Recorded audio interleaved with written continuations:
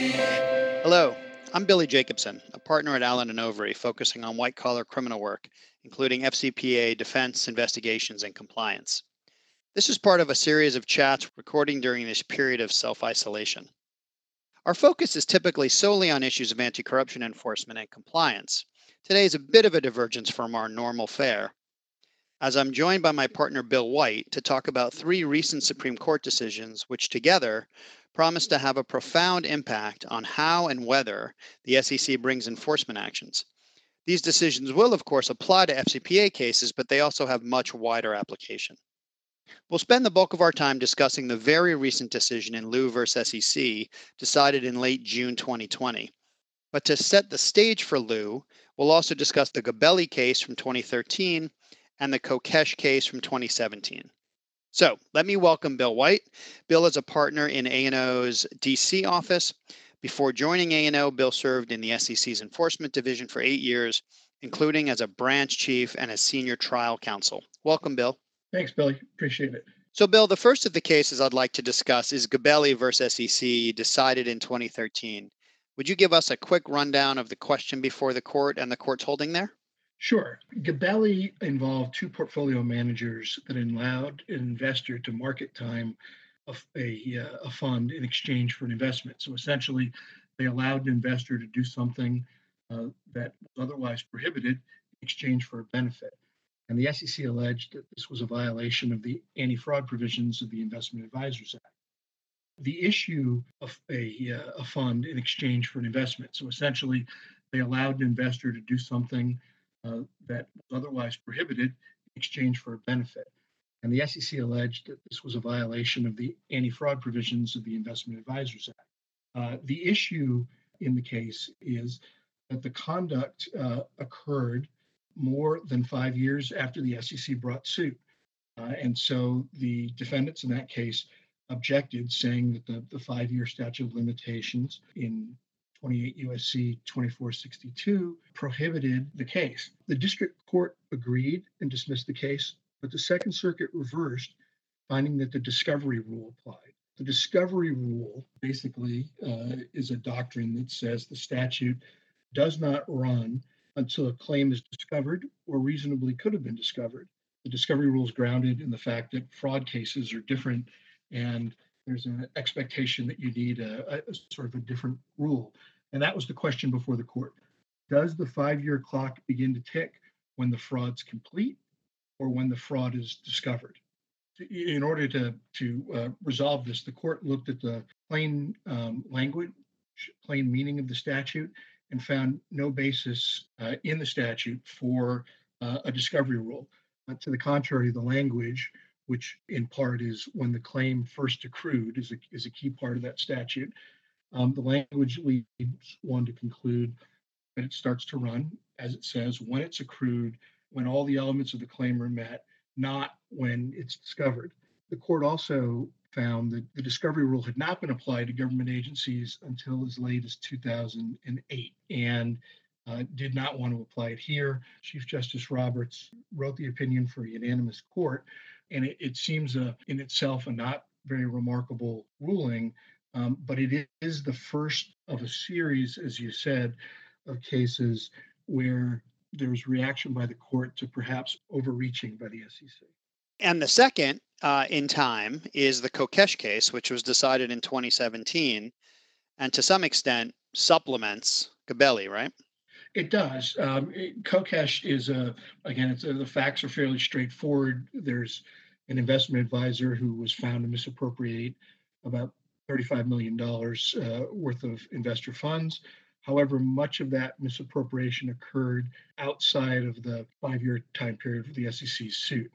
And so Kokesh argued that the disgorgement, the amount that the court had ordered that he pay, which was the entire $35 million, was subject to the statute of limitations and therefore it was unavailable as a remedy for the SEC. The lower court rejected that, and as did the Court of Appeals. But the Supreme Court, and this time it was Justice Sotomayor, looked at this and looked at really the simple question: is disgorgement subject to the 5-year limitations period? And the court looked at it, found that disgorgement, at least as applied by the SEC, bears all the hallmarks of a penalty, including that it was imposed by the court for violating a public law. Essentially, the violation is against the United States and the agencies acting in the public interest. Also, that it was imposed for a punitive purpose, for deterrence and to deprive someone of ill-gotten gains. And then, most interestingly, for the Liu case that you referenced, the court does say that quite often, as applied, disgorgement is not compensatory, meaning it isn't money to be given back to harmed victims, but it's paid to the Treasury often. Often it exceeds the profits that are gained, and often it's without consideration of business expenses, and so it's a gross number, not a net. So what the court was essentially finding, if I have it right, and please correct me if I'm wrong, is that the holding in Gabelli that the 5-year statute of limitation would apply to cases brought to achieve penalties would apply in the case of an action brought to bring disgorgement, because disgorgement is a penalty. Yeah, that's exactly where the court is. Interestingly, though, and again, sort of foreshadowing the recent decision in Liu, the court said that a sanction or a penalty, it can serve sort of more than one purpose. And so one of its purposes, as the court found in Kokesh, is that it's a penalty, but it left open the question as to whether disgorgement could qualify as equitable relief in SEC cases. And that all sets the stage for Liu, which was decided just recently on June 22nd of 2020, where the question before the court was whether the SEC has the ability to bring an action for disgorgement at all. Is that right? Yes, and this is a case where, again, the facts are not particularly remarkable. It's an offering fraud case where the promoters lied to the investors and misused the proceeds. The SEC won at the district court level, and the court ordered disgorgement of basically all of the money raised jointly and severally between the two defendants. Liu objected, saying he didn't account for business expenses, and disgorgement really is something that is beyond the SEC's ability. Because if you sort of take a step back, there's no specific statutory provision that gives the SEC the right to obtain disgorgement in federal court. However, the SEC is authorized to seek equitable relief, and the real question that the court addressed is disgorgement within the mandate of equitable relief that it's allowed to order. And the court, in a very straightforward manner, in the beginning of the opinion, says a disgorgement award that does not exceed a wrongdoer's net profit and is awarded for victims is equitable relief under the statute. The court gets there really with two concepts. One, the court seems to say that it's not an either or. It's not a penalty or equitable relief, which is what Liu had been arguing, but that something could be a penalty, but under certain conditions, perhaps it could also qualify for equitable relief. And the court found, in looking at sort of the history of equitable relief in this area, that a disgorgement-like remedy is part of equitable relief that courts can order. It just needs to be limited in a number of ways. So, given the sort of conditions that the court seems to put on disgorgement qualifying as equitable relief, is it your view that now the SEC will have to show that disgorgement amounts would A, come from the actual net profits of each individual defendant, and B, be returned to victims some way, somehow? Yes, and I would sort of, as I think about it in the framework that I use, I would flip that around and I would ask the second question first, perhaps, which is, are there victims that money can be returned to, as a threshold question?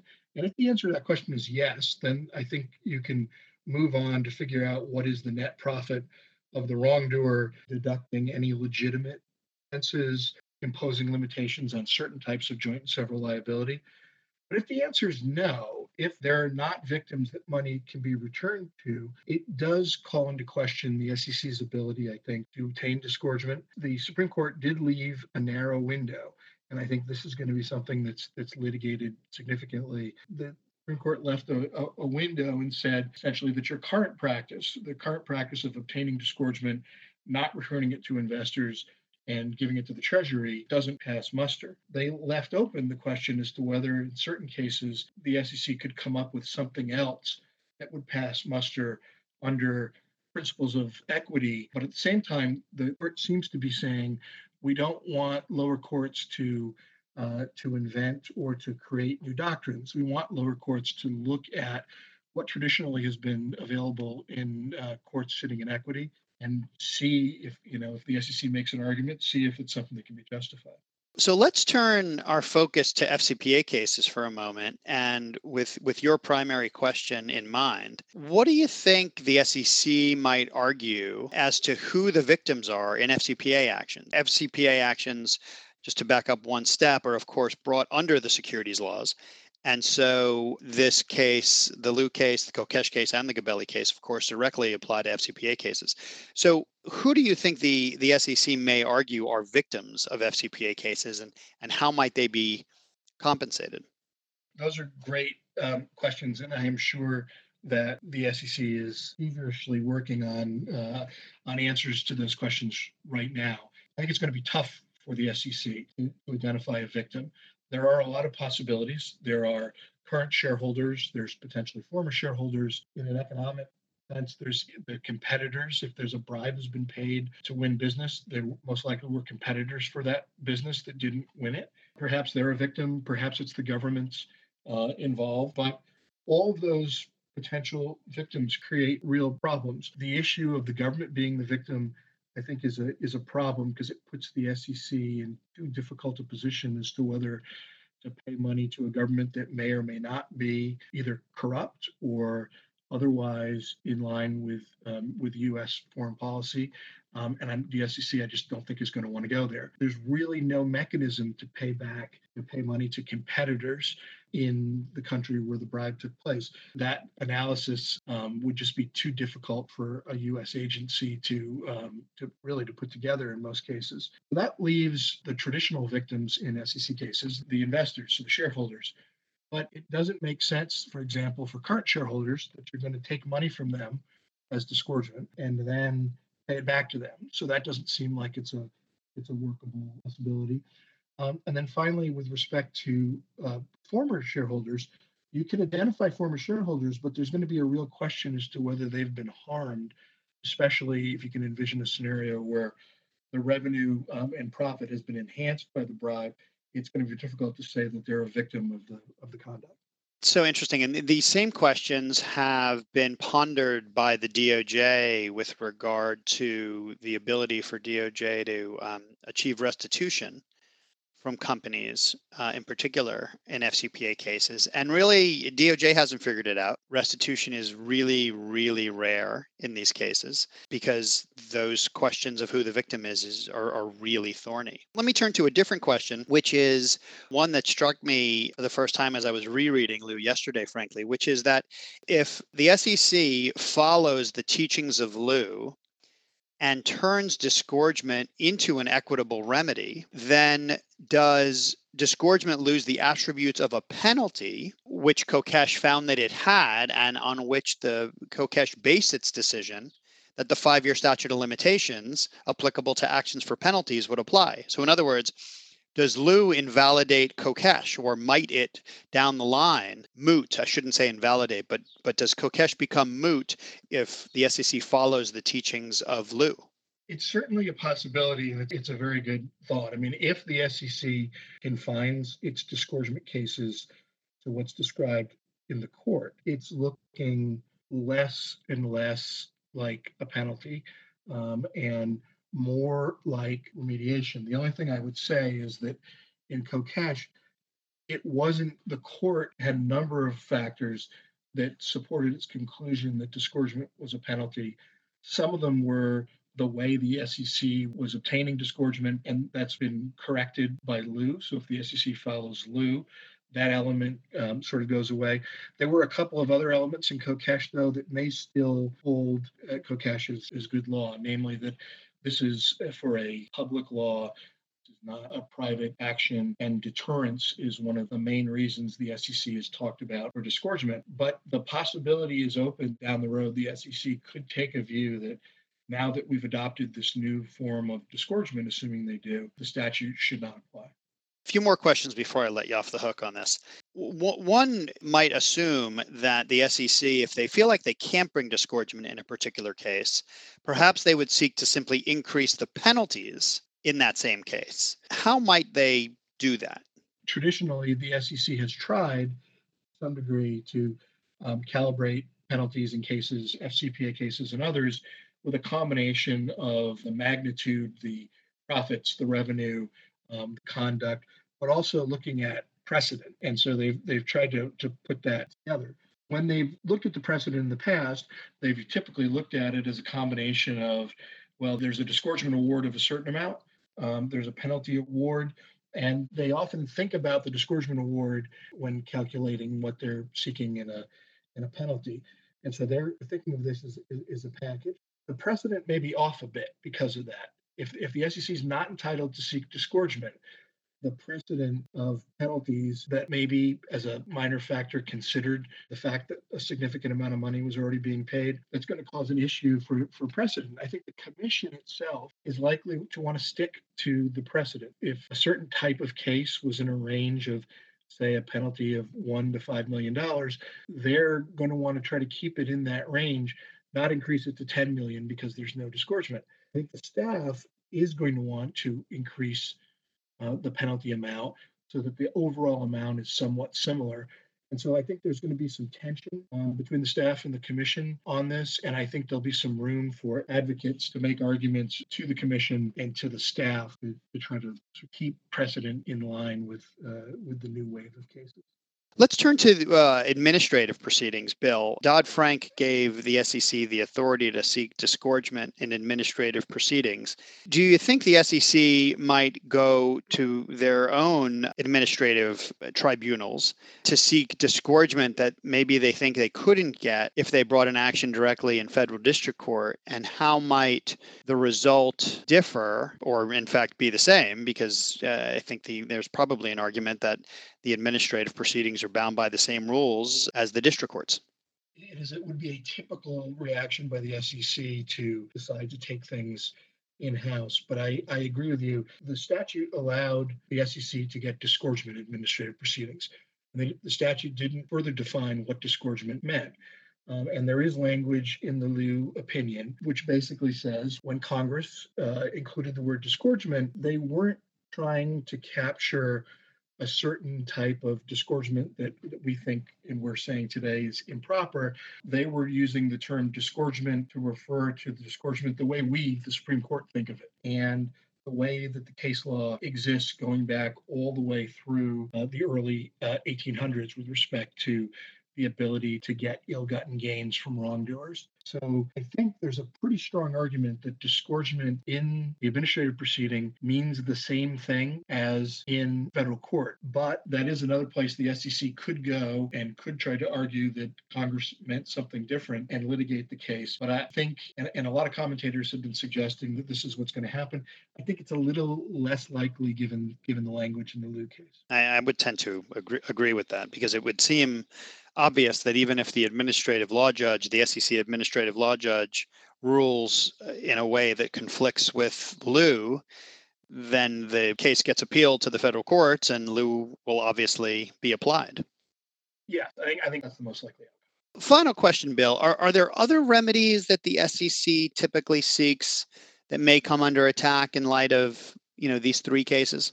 I think so. And to answer that question, I'll just take a step back.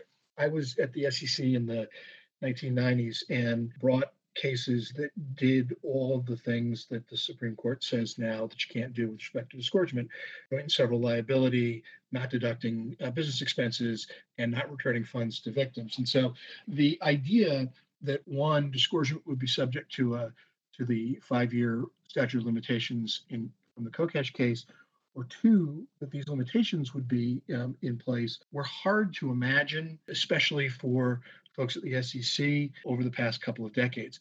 That's not to say there weren't people making these arguments in law review articles or occasionally trying in court, but this was not sort of the majority view, especially of practitioners and especially of people at the SEC. So it does beg the question, what else that's in the toolbox of the SEC could come under attack? And to me, the most likely thing is the injunctions that are entered in federal court cases and even the cease and desist orders that are entered in administrative cases. Both of those tend to go on forever.